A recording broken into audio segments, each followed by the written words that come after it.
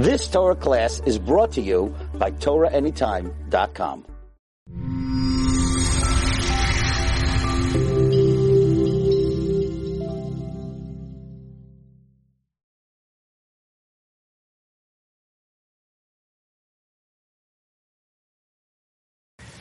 We now begin the period of the year known as the Bein HaMetzarim, or sometimes referred to as the 3 weeks. But actually, there are 22 days in this period of the year known as the Bein HaMetzarim. 22 days. Each day, of course, has 24 hours.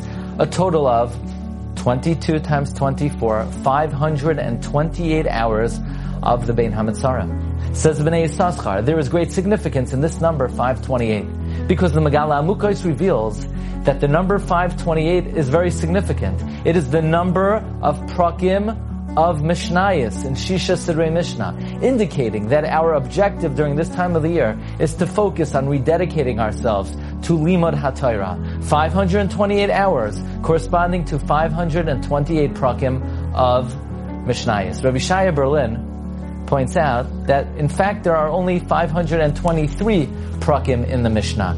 However, there are an additional 5 prakim that are not Mishnah proper.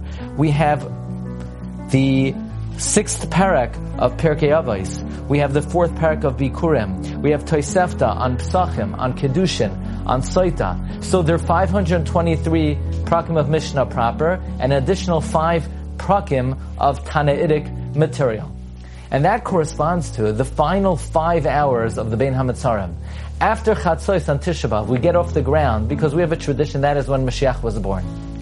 The 523 prakim of Mishnah proper correspond to the 523 initial hours of the Bein HaMetzarim. The final 5 hours of the Bein HaMetzarim correspond to the 5 prakim that are not Mishnah proper.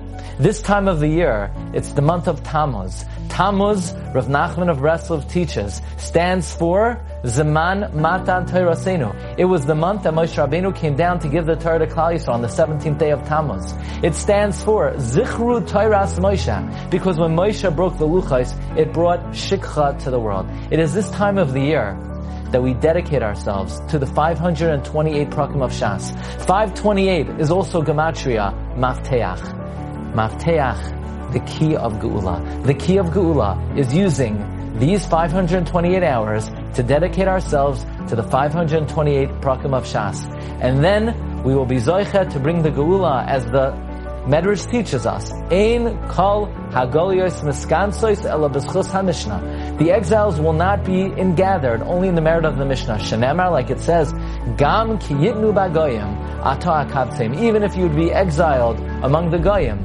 But it could be interpreted, Gam ki yitnu, when you learn the Mishnah, ato akabseim, I will gather you. May we be zoicha to access this great mafteach, this great key, utilizing all 528 hours of the 3 weeks to bring Geula lanu ulechol Yisrael. Amen.